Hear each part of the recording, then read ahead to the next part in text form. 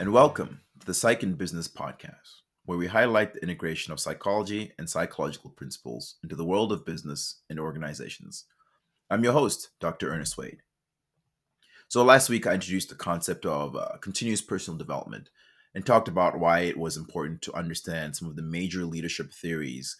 And I kicked it off by talking about situational leadership. And if you haven't heard that episode, I suggest you go back and listen to it. It's actually a pretty good one. I also mentioned that it would be important for us to talk about some of the major skills and behaviors that are necessary for a leader, regardless of what leadership development theory that you ascribe to. And so this week, we're going to dive into one of those, and we're going to talk about one that I think really is important. So I'm going to say we're going to start with communication, but we're not going to start with verbal communication. We're going to start with listening, specifically active listening.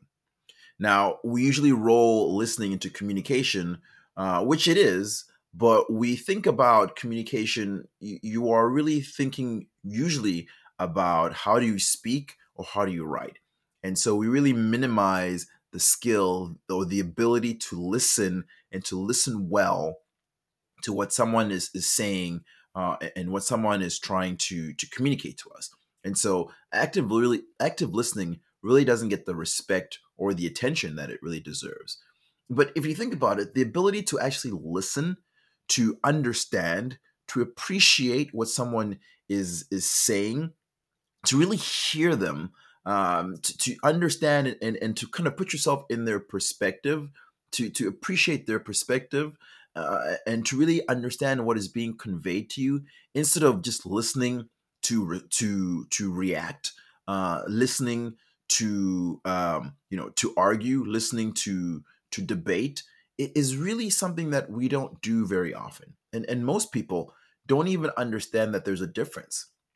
They don't understand that there's a difference between listening so that you can understand somebody's perspective, so that you can fully understand what they're communicating to you, rather than listening to just be able to argue, to challenge, to debate. And those there are different things there. And really, what I want to focus on is active listening to understand, to appreciate, to be able to respect other people's perspective. So a lot of people are not even aware of what active listening is. So let's talk a little bit about what that is. So the concept of active listening, as I was introduced to it, is a psychotherapeutic technique, which basically means it's something that therapists do, and it helps us. It helps therapists to fully understand what a client is saying. It helps us to try to understand what the client is saying to us with their words, but also what they're trying to say, even if they're not able to communicate it verbally. And it helps us to try to understand the emotion behind what's being communicated. So a lot of times, people when people are speaking, they will use words, but they also use facial expressions. They also use body language. And so active listening is really paying attention to all of those things and giving the person the space and the opportunity to try and get across the message that they're communicating. It also requires you to engage in things like um, eye contact, looking at the person in the eye, making sure that they are able to communicate in a comfortable setting to you. And I think one of the things that I really want to focus on when we talk about active listening is you also have to listen for what is not being said. Because I think a lot of times when people are communicating, it's not just what they're saying, it's what they're not saying. And I have a great personal example about this. So I'm gonna share the story with my wife at my own risk here. Um, so I hope this goes well. So one of the things that frustrates me about communicating with my wife is sometimes she'll just not respond when I'm talking, when we're in the middle of a conversation. At least I feel like we're in the middle of a conversation. And it very often happens when I make a suggestion that she doesn't like and isn't going to implement or isn't going to try or doesn't agree with, essentially. But instead of engaging me in the discussion and we going back and forth and having a discussion about it, she just will ignore me. She'll just ghost me. And I used to get very frustrated with it because I would assume that if I said something and she didn't respond, that she agreed, and so we were good to go. And very often that was not the case. In fact, this really used to frustrate me, and I had to spend some time analyzing the situation, really listening to what she said, but also listening for what wasn't being said, until I recognized that I was missing something. There was definitely no consent or agreement, but my mind just kind of put that in there. But when I started really engaging in active listening, I started to pay attention to what wasn't being said.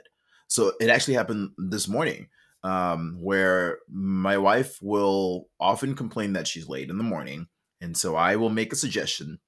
Hey, honey, you should really do this and do that, and try this, so that you won't be late in the morning. And she did not respond. And it used to be where that when that happened, I would assume, okay, she's going to take my suggestion. And then the next day the same thing would happen. She would be complaining that she's late, and I'd be thinking to myself, didn't I make this suggestion yesterday, and didn't you agree to it? And when I started paying attention, I recognized she didn't actually agree to it. When she doesn't want to agree to what I'm saying, or disagrees with what I'm saying, or my approach or my suggestion, she'll just ghost me. And through active listening, I began to notice that the lack of consent, the lack of agreement, is actually a profound thing. And this happens a lot even in the workplace. You're as a manager, as a leader, will make a statement, will make an edict, will say, hey, here's what we're going to do, here's how we're going to do it. And very often you'll get back crickets. You'll get no response. And because you've got no response, you think, well, I guess everyone agrees we're good to go. And then come time to implement the change, or to do whatever it is that you've asked the team to do, your group to do, it's not being done. It's being done half-heartedly. People are complaining. People are negative. People are very clearly opposed to what it is that they're supposed to be doing. And your question is usually, when I made the statement, when I told everybody we were going to do this, nobody disagreed. But through active listening, that's something to notice, that nobody agreed either, right? And so that's something to pay attention to. And the act of really actively listening, not just to what people are saying, their body language, but what they're not saying, is really important. So if you're not paying attention to what people say and what people aren't saying, you're likely to miss that. And we have a lot of examples of things like that. But in the interest of remaining married, I'm not going to share any more of those personal stories about my wife. I will tell you that I had this experience with my kids as well. So, for example, my son is just a great example of what we're talking about when we talk about active listening, because he listens, but he listens to be able to dispute, to be able to argue, to be able to win whatever discussion that we're having. And so he'll listen, but only so that he can really respond and actually really react. So he can react to what I'm saying. And he also is a great describer of the loudest person is the winner approach. So when we're talking, he will just get louder and louder and louder, because he feels like the louder he gets, the more right he is. And it's very hard to debate and discuss. We actually don't get very far, because it turns out that he's not listening, and then I stop listening, and it just becomes an exercise in futility. But I've seen this at work as well. So in the business setting, especially when I am asked to come in as a consultant to help an organization, the thing that I hear the most, probably in all the things that when I'm working directly with employees, is communication. And the challenge that comes up a lot is our leaders are not listening to us. And when I take this back to the leaders, they say, what are they talking about? We do employee surveys, we have town halls, we have open door policies. And yet the employees still feel like, no, our leaders are not actually listening to what we're saying. And I think this highlights the discrepancy between listening and really active listening, right? I think when you're doing active listening, you really need to uh, try to work to understand the message that is being communicated to you, and the message that the employees are trying to communicate to you. Sometimes they don't use the right words, but if you pay attention to their facial expressions, to their body language, these are all things that help us engage in active listening. And there's actually research out there that shows that managers who engage in active listening are actually have more satisfied employees. The research also shows that a lot of managers don't even understand what active listening is and don't even understand the importance of listening, the skill of listening. And I think as leaders, as managers, we really need to do a better job of educating ourselves around what active listening really is, why it's important, why it helps us to better understand and appreciate our employees' perspectives, and how that helps the employee. If you don't understand what the employee is communicating to you, if you don't understand what your staff is communicating to you, if you don't understand what your clients, what your colleagues are trying to communicate to you, if you're not appreciating their perspective, if you don't fully understand where they're coming from and appreciate that, all you'll always be doing is trying to push your perspective, trying to put your ideas on them, and not really appreciating how their information and what they're communicating can really improve the value of whatever it is that you're trying to create, or increase efficiency in the organization. So active listening is really one of those important things that I think is a skill and behavior that all leaders, really everybody, should try to increase, but especially leaders and managers. So, how do you do this? How do you engage in active listening? There's a lot out there about how to do it, but I think some of the key things to really do is to pay attention to when someone is communicating to you.